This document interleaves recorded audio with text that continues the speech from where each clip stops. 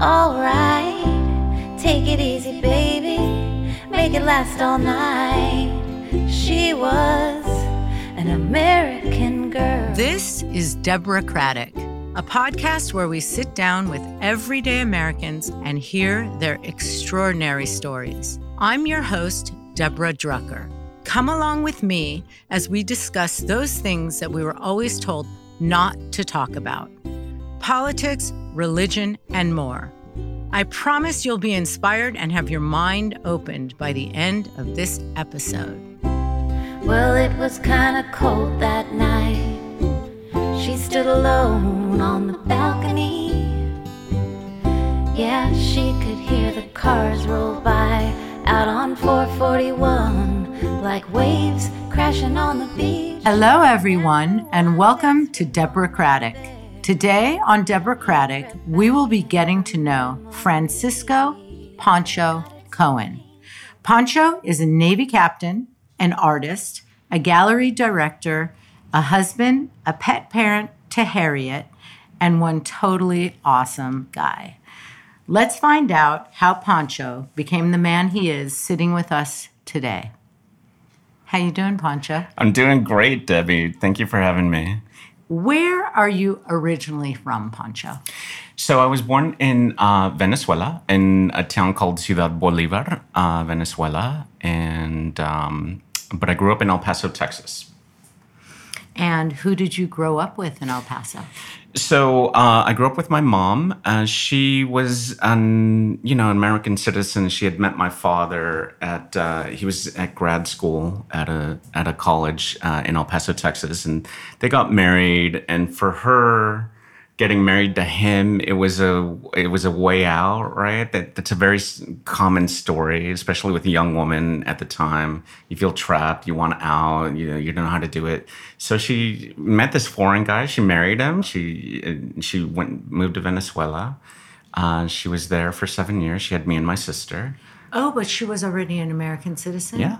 Mm-hmm. Okay, so then she went to Venezuela because of the man. Right. Okay. And it like a part of it is to get out of El Paso, right? Like El Paso is still a small town. Even at 1 million strong, it feels like a small town, right? Like, I don't know how you do it in El Paso because anytime something would happen, like a car accident on the freeway, and it was on the front page of the paper, my mom would read the article and be like, "Oh no, that's Guillermo Wilhelmina's son." It's that kind of town where you just know everybody, wow, and everyone's related to you, or you grew up with them, or something like that. So I very much understand the impulse to just get out, because I had the same impulse when I was 17. So is she Venezuelan descent, or? No, she's Chicana. Her parents are both originate in Mexico. I don't know how long, 2-3 generations ago, but American for several generations now. So your father was first generation American or Venezuelan? Venezuelan, always. He lived and died in Venezuela. He brought an American wife home. She was the Americana. People have this misunderstanding. They think that being Americana means like being blonde and blue-eyed or wet-eyed or something, and that's not really the case. It's never been the case as far as where I've been, right? Mm-hmm. Like I grew up in El Paso, Texas, and I honestly didn't realize I was a minority until I got to boot camp. Wow. And in boot camp, all of a sudden, I was one of 10 people who spoke Spanish in my company, right? You have to understand where I came from in El Paso. Everyone's mom's name was Maria. Everyone's last name ended in a Z. It was Alvarez, Martinez, Valdez, right? And everyone was Catholic, and that's just the way it was. And so, when I get to boot camp and, that's no longer the case, I was, a little bit, shocked. I was like, oh, my God, I didn't think you were serious. Yeah. Well, we're going to get to how you served this country, and I wanted to thank you for your service. Growing up with your mom, did you have siblings? I did. I had a sister. She's a year older than me. And later on, when I was much older, 15, I had a younger brother. And do you stay in touch with both siblings? Yep, very tight with both of them. Nice. What was that home life like? It was very, standard, right? Like I was like in where I'm from, I was a little príncipe. I was a little prince, right? Like because I was male, right? My sister, who was just a year older than me, she's the one that had to wash the dishes, do the laundry, do all the house, and I could sit on the couch and read a book, right? And Was that simply because she was older or because she was female? I probably both, right? Because she wasn't that much older. She was like if a 10-year-old can wash a dish, so can a 9-year-old, right? So. Okay, and being that your mom was, multi-generational American, were politics discussed, or did politics play a role at all in your home? So the first time I remember anything having to do with politics, I think I was like in 4th or maybe 5th grade, and it was a presidential election, and it was Dukakis versus Reagan, I guess. I think it was Dukakis Reagan. Yeah. Yes. And I remember my mom was very much a Dukakis supporter. And it was around the time the Willie Horton ad, and it was very controversial. And we only understood it the way that 4th graders, 5th graders understand it, which is like you kind of obliquely hear about it. You don't know what any of it's about. But like I definitely know that my mom was on the Dukakis supporter. Yeah. So more liberal. Sure. Even though a Catholic household. Yes. Okay. Not raised Catholic. Okay. So my mom had the experience. She was raised Catholic, and she gave it up very, very early. Like if you go into a Catholic church, there's a lot of statues of saints and and when you're a little kid, if you don't really understand it, it can be scary, right? Like there's this like dude bleeding on and there's holes and there's these people crying or whatever, statues of it, right? So she very early on decided she didn't want any part of it. Here and there, she had some moments where she'd, try being Baptist or Seventh-day Adventist or different flavors of Christian. It never really took.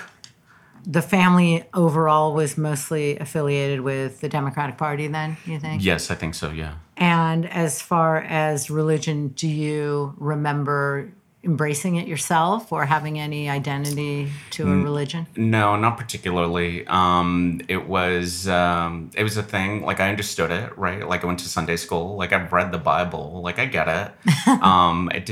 For me, it never really landed. Okay.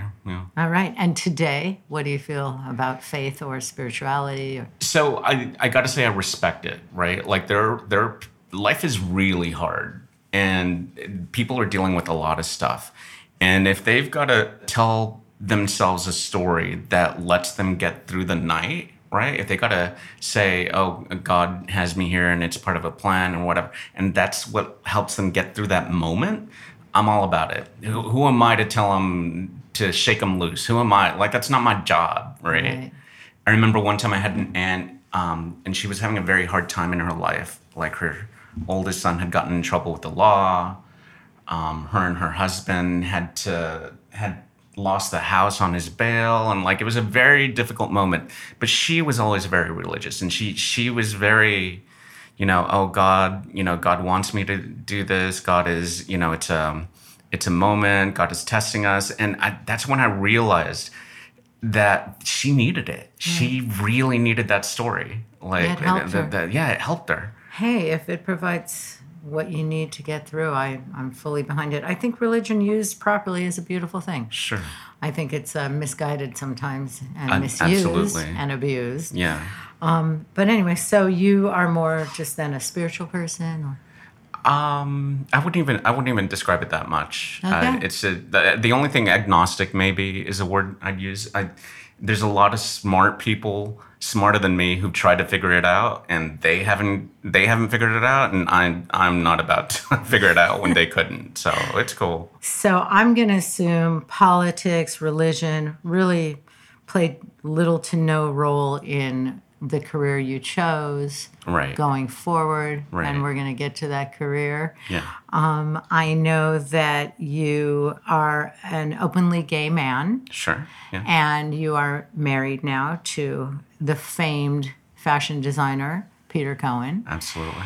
And going back to the childhood of that, what was it like to come out in your family? So what happened is when I was young, I signed up for the military, 17, and I was out. I was out of El Paso, I was gone, right? So it was, it kind of gave me the space to figure out my sexuality. A lot of people need some time. They know something's different, but they don't know quite what, and they're figuring it out, and that takes some time. So by being away from my family, it gave me the space and it gave me the time to figure out what my deal was.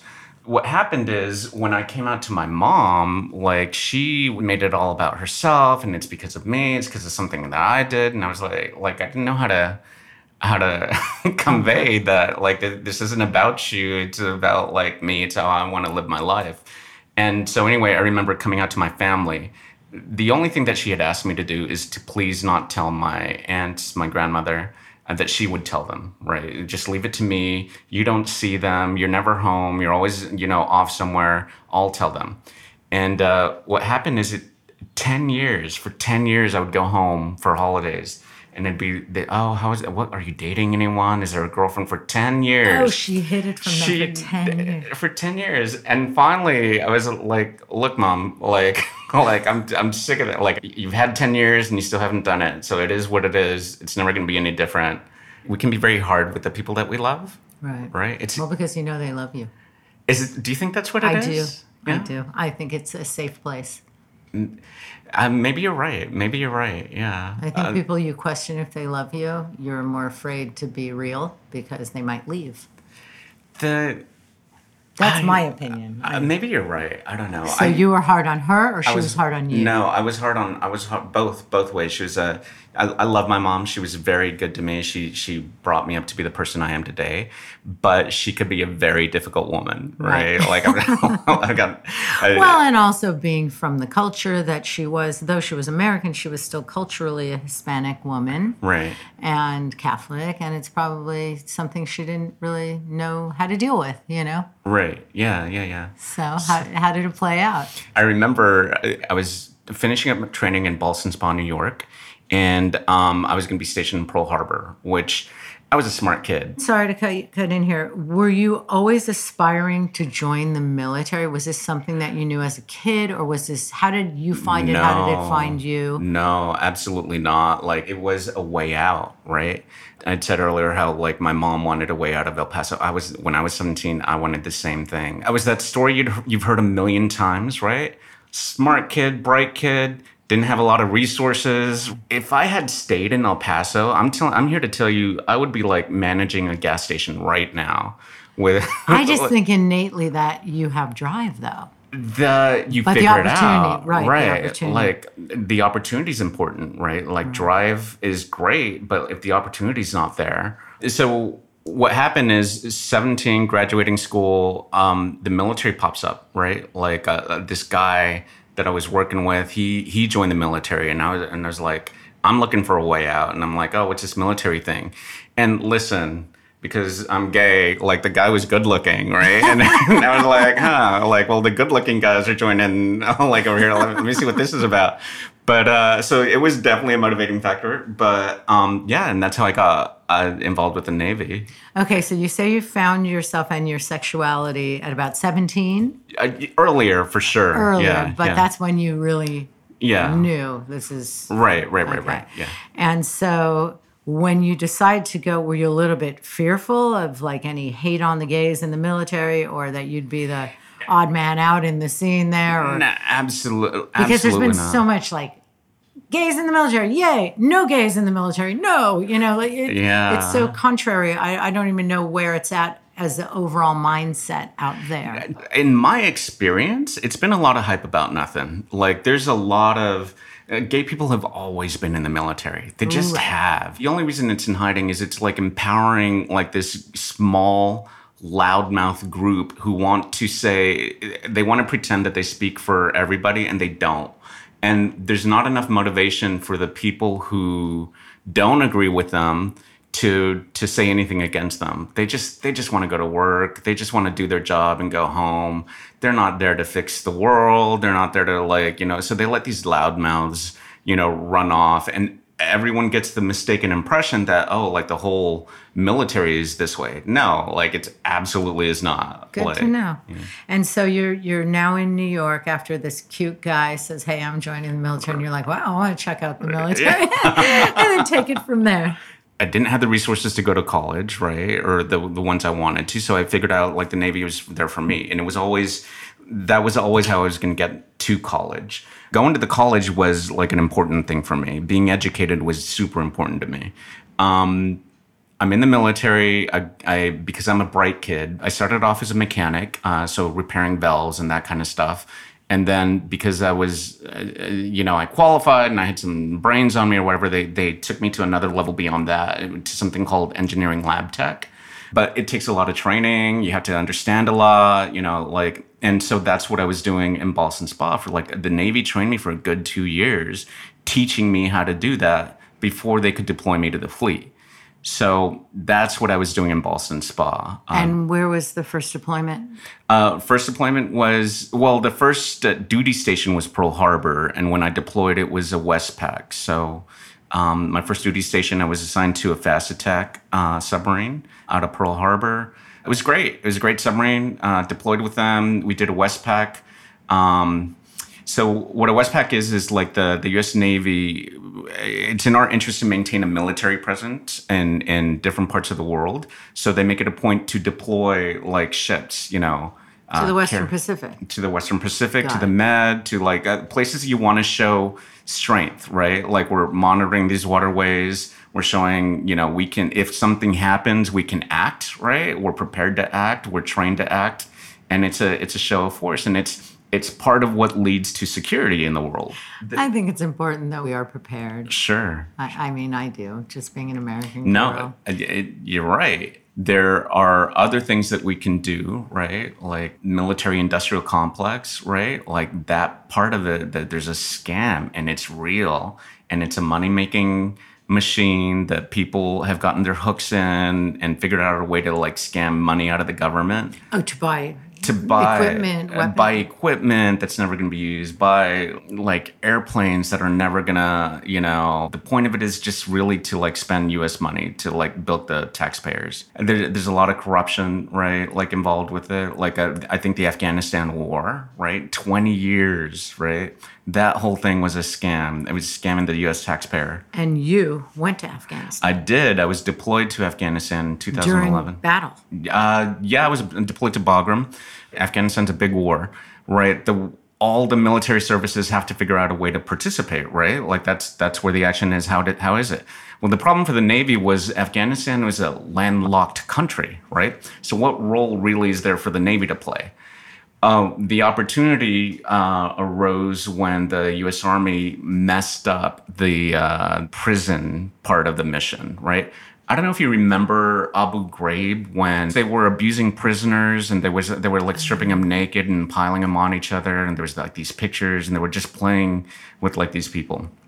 So worldwide scandal. It was like really shameful. Yes. Because the U.S. Army flubbed that mission so bad, that was the U.S. Navy's opportunity to get in on it, right? So they deployed a bunch of military companies who took over that mission, right?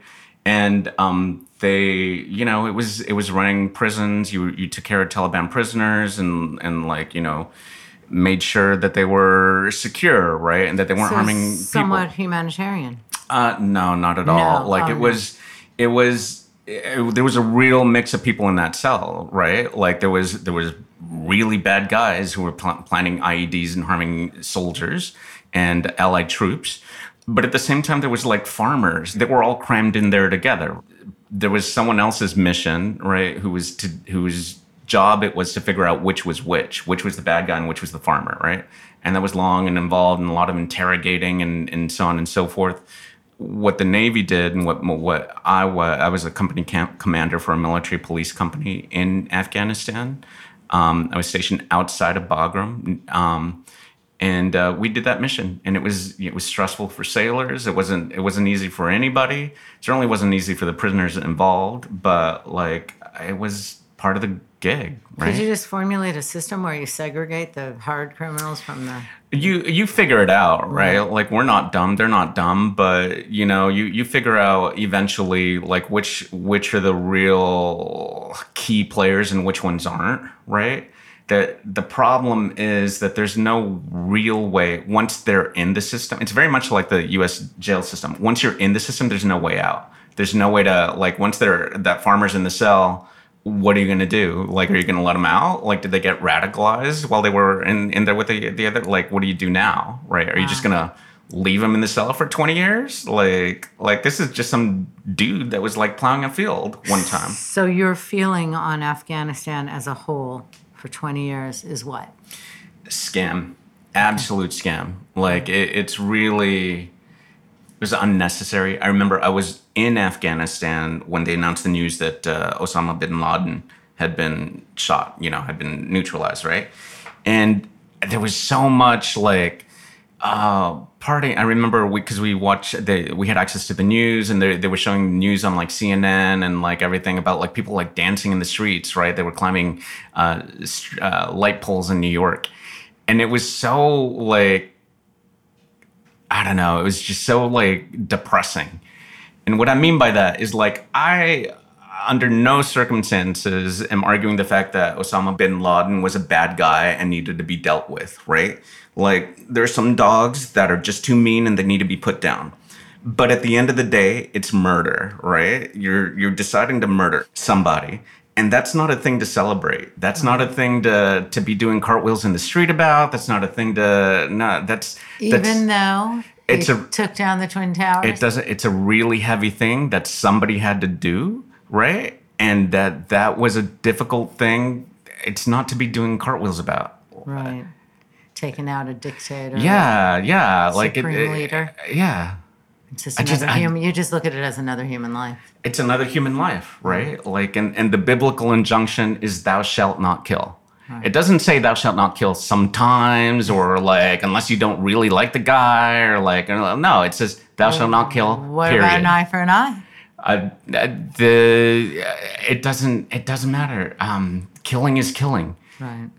So did you see a lot of killing while you were serving? No, it wasn't really, like, part of the mission that I was involved in, which is fine with me. But you knew that was obviously part of the job. Part of the job, yeah.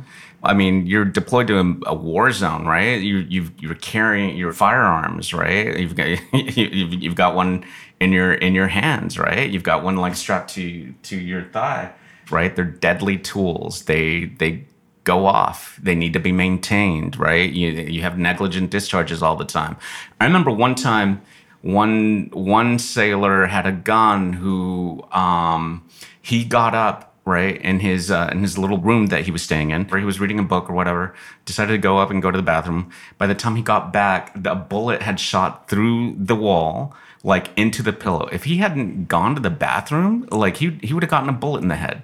And it wasn't some, like, Afghani that was taking pot shots at him. It was the soldier in the next room over who had dropped his gun, or, like, and it had gone off without him wanting to, and it was like a complete accident.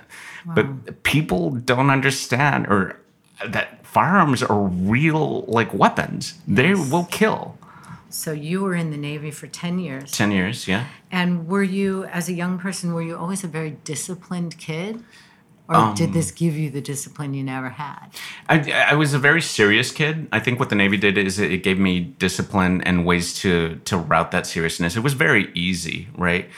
Someone told you what to do and you just did it. And if you did it well enough, you would eventually go to the next level, right? Not a lot of thinking involved, not a lot of, like, having to negotiate, at least at the lower ranks, right? Like, they tell you to go chip some paint, like, on a wall, you go and chip some paint, right? And you don't. But I think it's more, I'm just being honest with you here, Debbie. Like, it was never about patriotism. It was never about an American flag. It was for me and for a lot of people in the military. It's about getting out of where they're from, right? They're it's a hard scrabble life. They're trying their best. They don't have any other opportunities, and they turn to the military. It was true for me. It's true for a lot of people. It was an opportunity. It's an opportunity. Okay. And they're coming from communities that they don't have opportunities. So they're going for it. And how do you feel about the American flag today and your country?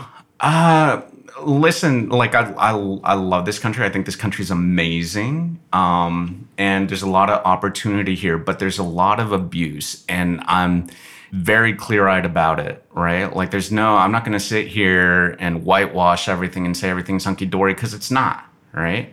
We can do a lot better. I expect people to be a lot better. It's possible. We have to decide to be. We know what the solutions are. We have to decide to do them. Right. I agree with you. I wanted to know, so when you're now in the military, do you have like a role model, or who was your role model at that point, if you had one? There's at every command there's a guy who's like really got it all like figured out, and you want to be like them. They're like really motivating, like that guy is amazing. I want to be like that guy, right? But I was gay in the military at a time, and don't ask, don't tell. Like I think I was very inauthentic, right? Because there's parts of you that you had to like hide if you wanted to keep your job, if you wanted to stay on because they were like hardcore, man. Like people would like get drummed out like at the drop of a hat, and like I needed this job. Right. I needed this out. I couldn't go back to El Paso, right? It was just too small town for you, huh? Too small town. I couldn't. So I'm an artist today. If I was an artist in El Paso, I'd starve to death in the streets. Not because people don't appreciate art. Like it's hard living. You know, people have to raise their kids. People have to pay rent. They don't have a lot left over to do anything else, right? Right. To buy pretty art. To buy pretty art, yeah. What keeps your spirit and what keeps you going? There's like an unreal sense of myself. I know exactly who I am. I know exactly what I would do and the extent that I'll go to, and I won't go any further. And again, I thank you for your service, because I really honor and respect those in the service. I'm grateful for that. Where do you go from here? Now you've gotten out of El Paso. Right. You've got some kind of training that you're able to implement out in the real world. Sure. And what happens? So I'm getting out and I'm getting close to 30, right? You know, like, and I'm been in the Navy for a long time, and I'm getting close to 30, and I'm like, look, it's time to sit down and have some real conversations with yourself. Like, what is it that you want this life to be? And for me, I'd always had an interest in art. I'd never done anything about it. I'd never acted on it. And I remember telling myself, look, like, if you're going to do it, now's the time to do it, right? And if you're not going to do it, I never want to hear you, like, anything about it again. Like, in your life, like, put it out of your life forever. Were you creative? Like, yeah. So it was already in there. It was already in there. I'd always, I remember my mom said that when I was in kindergarten, the teacher had called her aside and said, look, like your kid, when we do art projects, like all the other kindergartners do, like when they're doing stick figures, but your kid, and she showed what I was doing. I was doing like real figures, like the bodies, like, and this was the clothes that we're wearing. And it's like, look, this is different than what the other kids are doing, right? You need to do something about this. Like, this is something that should be developed. And bless my mom, she, no opportunity, lack of opportunity. She was a single mom, didn't have resources, the same old story you get bored of hearing. Like, I get bored of telling it, I came to Los Angeles, had some friends from when I was at UCLA. I got there, I started taking some classes around town. First night classes at Art Center. I very much recommend the extension program at Art Center if you want to be an artist. Art Center in Pasadena. In Pasadena, California. Yeah. From there, I went to the actual art center, and that was great. And it was, it was fantastic. And it was very expensive, though. It's part of the reason that I went to Afghanistan. I needed tuition money. To get that tuition money was to join the Naval Reserves. And at the time, they were looking for people to go serve in Afghanistan, right? Like, nobody wanted to deploy. I volunteered for deployment. Please, me, take me. No fear? No fear, none. Like, it's never occurred to me to, like, The job is there. You do it. So I was wondering where you met your husband. Did you meet in New York? No, we met in LA. And that time when I was doing the art center thing, and I was like, met him. He was good. He was good to me, and I really loved Peter because he stood by me through all these, like, when I come home and say, baby, I come home and say, baby, I'm going to Afghanistan. He's all like, all right. You're going to Afghanistan. Hey, baby. I come home and I'm like, hey, baby, I'm going to New York. And he's like, all right, you're going to. He's been very supportive and very understanding, and he gets it, right? He gets that. So would you consider him one of the most influential people in your life right now? Absolutely. The absolute love of my life. He's so important to me. He's so good to me. He even when I'm not good, like he reserves some grace for me, and he's one of the only people that can bring me out of myself, which I very much appreciate. He's just an amazing person. Yeah. I'm so glad you guys found each other. And how many years now married?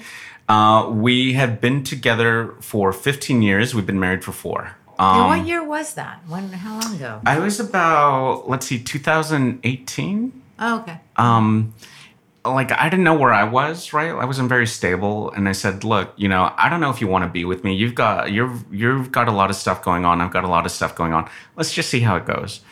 And then, but I did tell him it was very important to me to get married. And I said, look, if we get engaged, right, you don't have to marry me right away. We'll take a good 5 years to decide. You still have an out, right?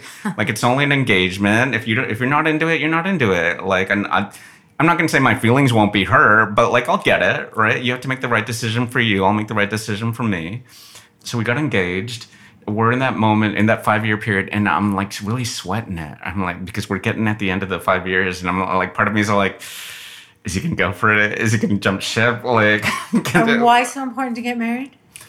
Because it's a stability. It's a partner. It's a person. The person that you're gonna go home to. There's a big part of your life that's settled once you're married. And the energy that goes to that part of your life, you can now direct it to something else, right? You can now direct it to. So you do feel it's a greater commitment than just being. Oh, absolutely, yeah. And because some people say, "Oh, what's the difference?" But I'm. What do you think about it? I've been married for 34 years now. So wow. Yeah, I felt like it's a little bit harder just to walk away from a marriage, I think, than just having a relationship. I don't know why. It's just something a little more binding, or absolutely the next level of commitment. I know the reason that, and I love it. Isn't it great? I love being married. Yeah, I do. I think we're very lucky. We have good partners. Beyond good partners. Yeah. Really kind. So anyway, so the 5 years coming. 5 years coming. I'm like, I'm sweating. Is it going to happen? I don't know. So he comes through. He pulls through. Like, one of the reasons that we really got married, and this is kind of a downer, is like both our moms, right? Like, his mom was advancing in age and ailing, and my mom at that point had developed cancer and been dealing with cancer for a couple of years. And I was like, babe, look, I don't care about anything else. The only thing I care about, like, when I get married, I want our moms to be there. Like, right. So they're both here right now. If we're gonna do it, let's make it happen right now. And he was. What a good boy you are! No, come on, it's the only thing I care about. And so we did. We went. My mom happened to be in town, and we went and got married at the courthouse and had a backyard wedding. And his brother made South African sausages because my husband's from South Africa. My mom made enchiladas. It was great. What a confluence of things. Yeah. How wonderful. And so today, what are you concerned about these people trying to push back on gay rights and LGBTQ rights? It's such a scam, man. Oh my God. Like these conservatives, you know what it is? It's a lack of ideas, right? They don't have any ideas on how to improve people's lives, right? People out there have real problems, right? Like the opioid epidemic, rent going through the roof, like, inflation, right? Like someone's $50,000 at like a 7% interest rate for a car loan. What? Like, that's ridiculous. But because these Republicans, these conservatives have no real ideas on how to fix these things, they go for the easy stuff. And the easy stuff is to go for the drag queen with the crazy hair. So is that just to divert the attention? Or yes, it's a way to motivate their base and a way to, they're not serious. None of it is, I don't think Republicans or conservatives rather are bad people. What I think is they're being dishonest, right? Like, and listen, we've all lied to ourselves. So like, I'm here to tell you, I've lied to myself 10,000 times. But conservatives are lying to themselves. This country has real problems, and it's climate change, for example. Oh, yeah. Like, that stuff is happening, whether you want it to or not. And this whole drag queen distraction is not helping anybody. It's not doing anything. The only thing is it's marshaling their base, getting them to their elections. And it's a scam. It's painful to watch. Yeah. For me. I think in the gay community, we have to be careful of being complacent. Even though it is a scam, even though like I think they're being completely dishonest, they have the real ability and intent to ruin people's lives, and they will. And so if the gay community, if allies become complacent or think it doesn't have anything to do with them, it's coming for you. It's coming for the people that you love. So if you have gay people in your life that you love, that you're friends with, don't delude yourself and think that, oh, it's not going to happen to them, because it will happen to them. Well, it's that old saying, first they came for the... Right, then right. They came the unionists and the social... And then they came for me. Yeah. So, yeah, it's frightening. We have a real problem with guns. Right. You are a person who clearly knows how to use a weapon. Sure. And how do you feel about the semi-automatic weapons out there in the hands of people who are unequipped, mentally possibly deranged? Right. What do you feel about that? First off, like, guns should not be a part of anyone's life, right? They're dangerous weapons. I don't choose to have weapon. I have a weapon. I've lived in a lot of dangerous neighborhoods, right? A lot of areas you don't want to go into. I've never felt the need to carry a weapon, ever. Having weapons, having guns is a lot of work, right? If you're going to have a gun, you need to use it. You need to take it to the gun range and, like, fire it off. You need to clean it. You need to maintain it. It's a lot of work. People don't have the time in their lives. They don't have the inclination. They don't have the money to maintain these weapons. So if you're not being responsible in that way, you're not serious about gun rights. You're not serious about guns. You should not, under any circumstances, have a gun in your hand.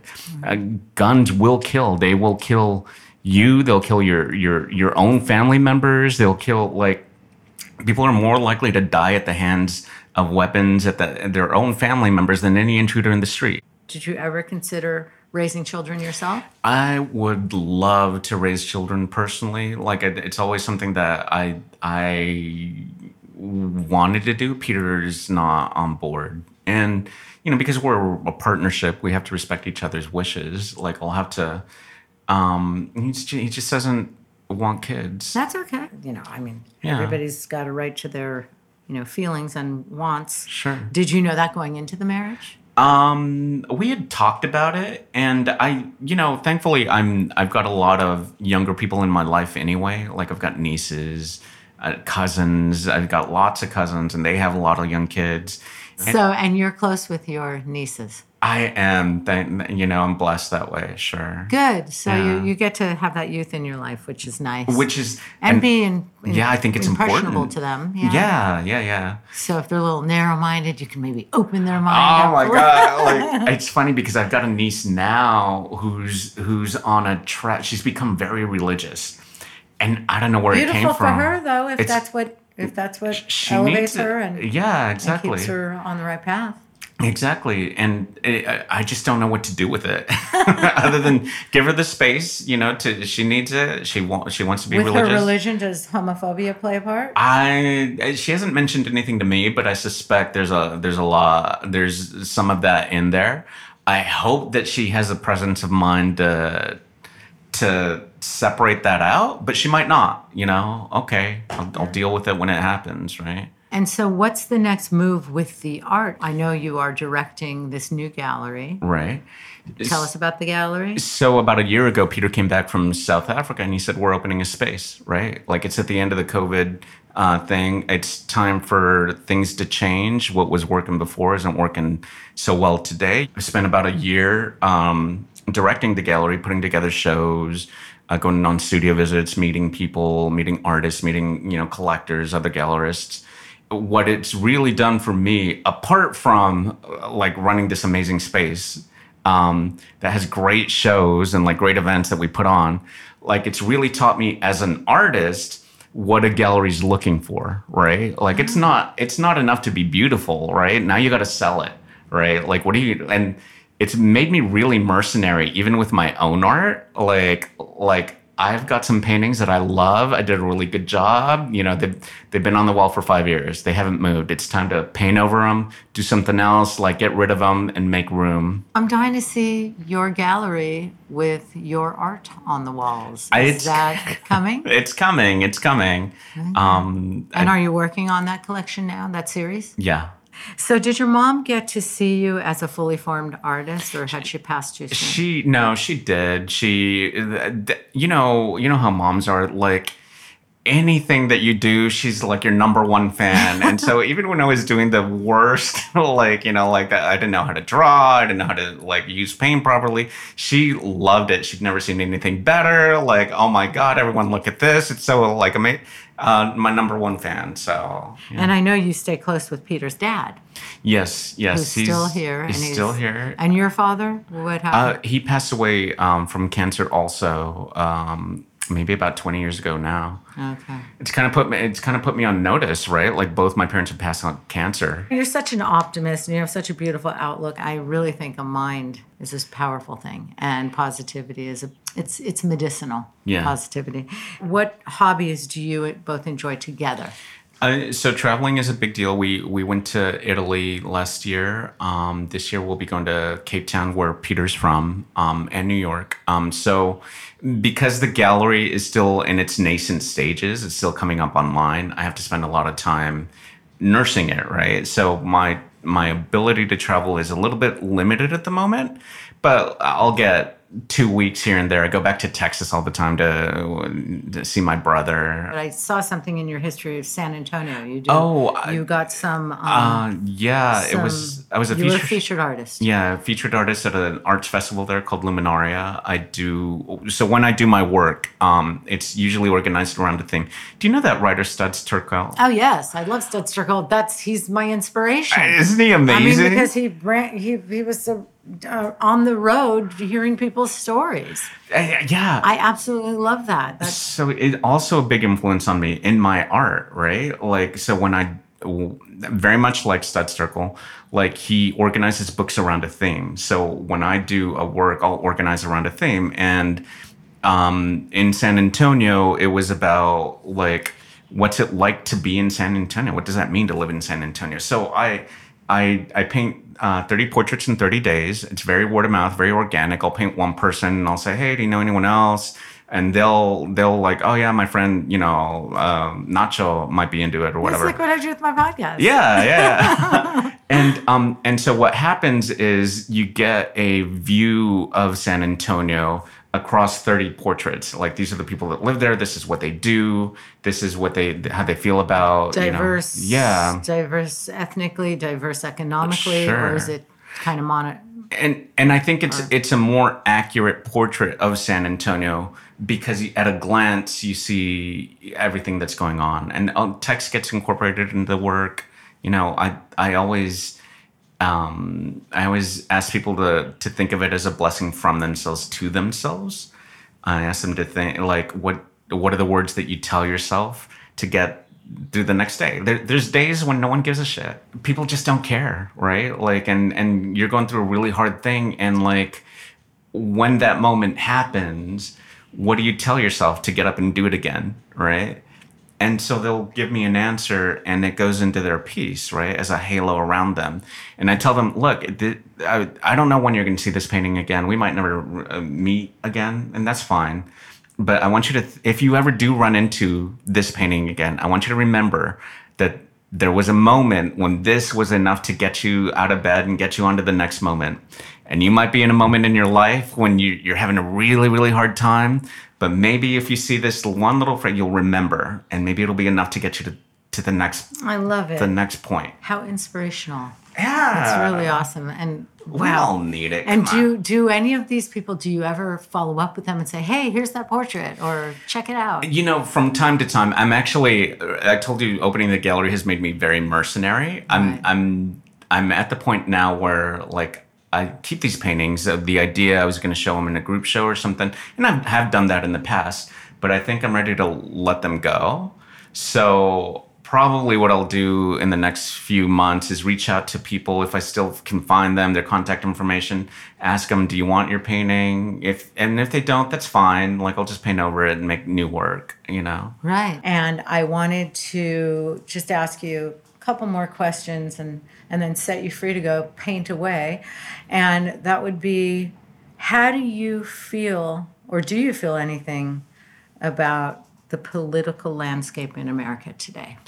I got to tell you, I knew this question was coming up, and it's so divisive, right? Like, and I don't know what to do about it. I got some bad news yesterday. I had a friend who, we were good friends. There was a moment in her life. She was a friend of Peter's mom, so she was an older woman. We were very tight. She had some stuff, and I was helping. She had a fall, and I was helping her around, taking her to doctor's appointments and stuff, because she had no one else, right? I'm so sorry about bad news. She was an elderly woman. She lived by herself. We got into it about politics, right? She was she listened to Dennis Prager. She was a big Trump supporter, everything like that. She was feisty and I was feisty. And we had a bad falling out, and she stopped talking to me over it. Because I felt bad, because I knew her situation. Every once in a while, I'd call up and check in. Hey, how are you doing? Just kind of seeing if you need anything. And she said, well, you found out I was still alive, and I'm still here. I don't need anything from you. And she'd hang up on me, like really, like rudely. It was like, okay, no problem, whatever. I found out that I was walking, she's a neighbor of mine, right? I was walking my dog yesterday. For no reason, Harriet wanted to cross the street in this direction. And I was like, you never go in that direction. Why do you want to go? I don't know what it's about. Let's go anyway. We cross the street. I'm walking by her house. I see there's a for sale sign. That's bad news. I do some quick Googling. I find her obituary. Oh, shit. And it was a real, like, blow. Number one, because she was a good person, right? Even though she didn't believe what I believe politically and any of that, I knew that she was a good person. But politics had gotten in the way of like, our friendship. And it just, like, kind of broke my heart, because those last moments in her life, she could have really used somebody to sit there and, like, hold her hand going through this really difficult thing. But the politics had gotten in the way of it. And at this point, what does it matter who was right, who was wrong? I absolutely know 100% that I was right. I know, but it has gotten... But it just got in the way. Ruining relationships. And then when it comes to the point where a life is now gone. Right. Wow. Right. The gravity of that is pretty great. You're like, that's when you realize, was it really worth it? Did it really matter that much? Yeah. But in the moment, we're so passionate about it. And I don't recall a time when there's been so much passion and attention. Right. And anyway, I'm sorry for the loss of your friend, and I'm sorry that you guys were at odds when it happened. And I'm sure you were a bright light in her world up until that point. So yeah, it is. What is left for us to do about it? Like, because I think it's unethical to ask people who are hurt by these policies, who are injured by these policies, to, like, turn the other cheek and, like, just go with it, and they don't, like, when is it their turn to, like, drop what they're doing, right? Like, why are we beholden to this loud religious minority? They're a minority. They're not by any means the majority of the country. Like, there's, like, no one. They're, like, really, really on the outs. Why am I beholden to the values of, like, these people who are, like, I wouldn't want them in my house. Like, why would I want my government, like, I understand. I mean, they've got the megaphone for some reason. I guess the more extreme, the more we pay attention. I don't know. I don't know. But anyway, so as far as the political landscape in America today, you just feel it's very polarized, divisive. Yeah, and it's not. I don't think it's the liberals' jobs to fix the conservative party. I think it's conservatives' job to fix their own party. And we know all liberals aren't perfect either. Right. All right. Let's get real. I was going to say, like, I think this is really important what you're doing, Debbie. Like, hearing people out, right? Like, talking to them and really, like, listening to them.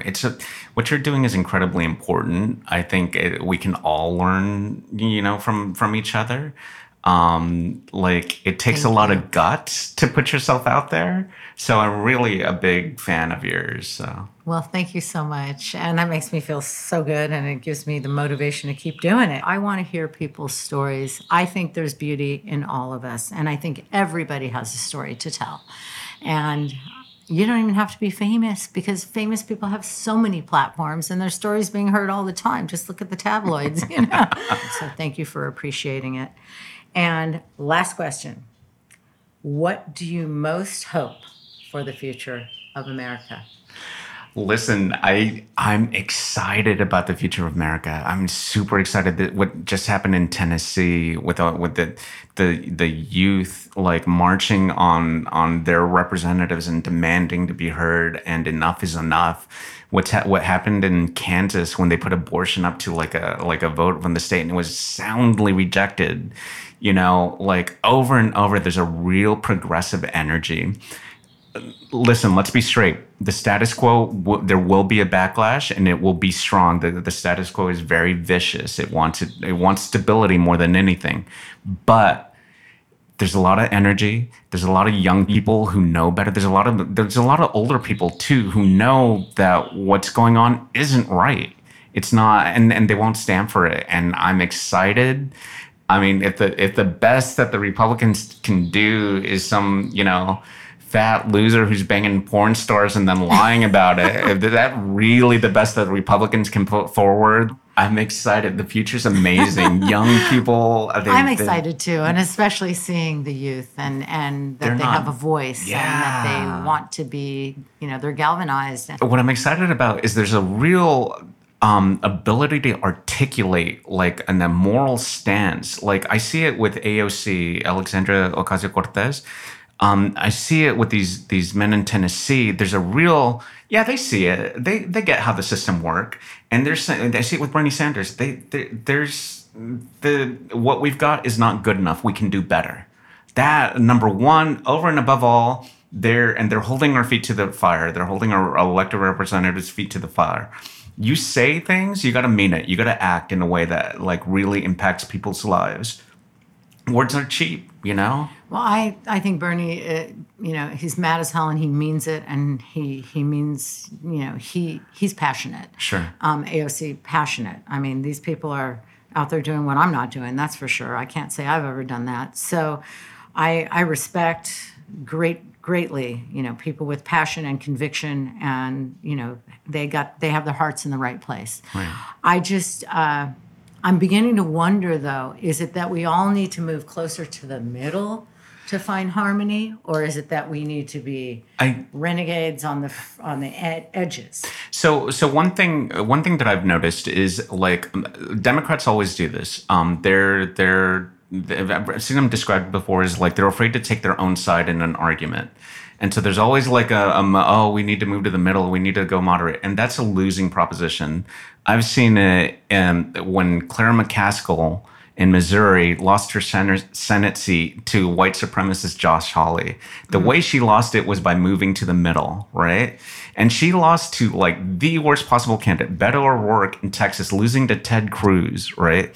These Republicans are not moving to the middle, and they're winning. The reason they're winning is because they're speaking to the red meat in their audience, and that audience is turning out. It's not by moving to the middle. They're getting worse. The Democrats need to learn that lesson. They need to elect younger people who can articulate positions clearly. They need to take their own side. Yeah, it's controversial to say kids deserve free school lunches. I don't know why it's controversial, but like if that's the position progressives are taking, then defend it. Yes, it's expensive. Kids are expensive. Who cares? Like, we need kids to be fed, right? So it's kind of like you feel fight fire with fire, because we've got these extremes to the right. Like, I don't even want to mention her name.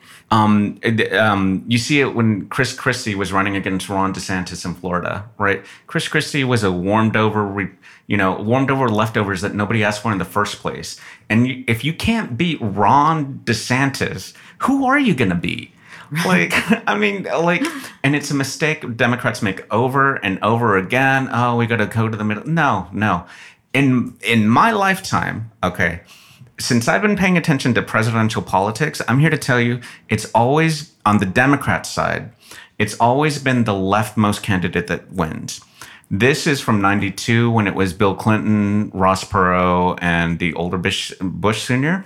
Bill Clinton won because he was the most left candidate. Okay. When Obama ran against Hillary first, he won the nomination because he was the leftmost candidate. He went to the national election and won because he was the leftmost in the field, right? Every time the Democrats tack to the center, they lose. I'm thinking Al Gore, they lost. Right. That was the first presidential election that I remember when it was Bush versus Gore, and I did not vote. You know why I didn't vote? Because they were both the same to me. Right. Al Gore, he didn't thrill me. Bush, well, I'm going to take... So you're not a vote for the lesser of two evils kind of guy? No, absolutely not. Like, I know what's right. I think a lot of people know what's right and what's wrong, and what's wrong is wrong. And I would never, in my lifetime, Republicans have never been serious. I'm not married to the Democrats. I would vote for a Republican in a heartbeat if they fielded a candidate that was serious. But just look at my lifetime. They've fielded George Bush, right, Jr., Sarah Palin, right? They fielded Donald Trump. They're not serious. They're not serious candidates. Absolutely. I would never, in my lifetime, I've never voted for a Republican, and I don't think I will. Of the Republican politicians out there today, yeah, is there anyone that you would ever consider? Of this current crop? No. And I'll tell you why. Because every Republican in office today has had a chance to repudiate Donald Trump. He hasn't been shy about his crimes. He hasn't been and instead of calling him out and saying this is not acceptable, they've made excuses for him. They've let him go from impeachment twice. They've shielded him from consequence at every opportunity. This is including centrists Mitt Romney, the woman up in Maine, these. They tisk and they make a concerned face or whatever. But at every opportunity, when it counted, they've shielded him from consequence. And because they've acted that way, they've proven to me that they are not serious. They're not worth consideration. I'm not saying that there's not some Republican out there that's going to come to the fore, and I would take a real hard look at. But the current crop have proven that they're not serious. You're so right. Well, thank you so much. And I asked you more than two questions, even though I said those were my final two. It is an honor to have you here. And honestly, thank you so much for being here. I just knew that I'd love to hear your story. Oh, my God. Thank you, Debbie. This episode of Deborahcratic was hosted by me, Deborah Drucker. It was edited by Juan Sanson and produced by Lee Rocker and Chloe Cassins.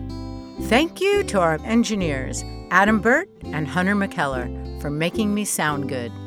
Our amazing music was performed by Amy Nelson and Kathy Guthrie of Folk U.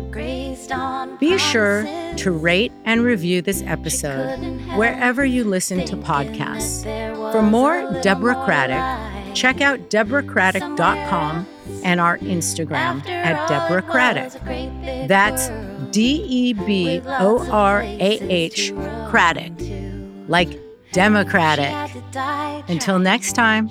Political is personal, so let's talk about it. We've been there, we've had it. It's all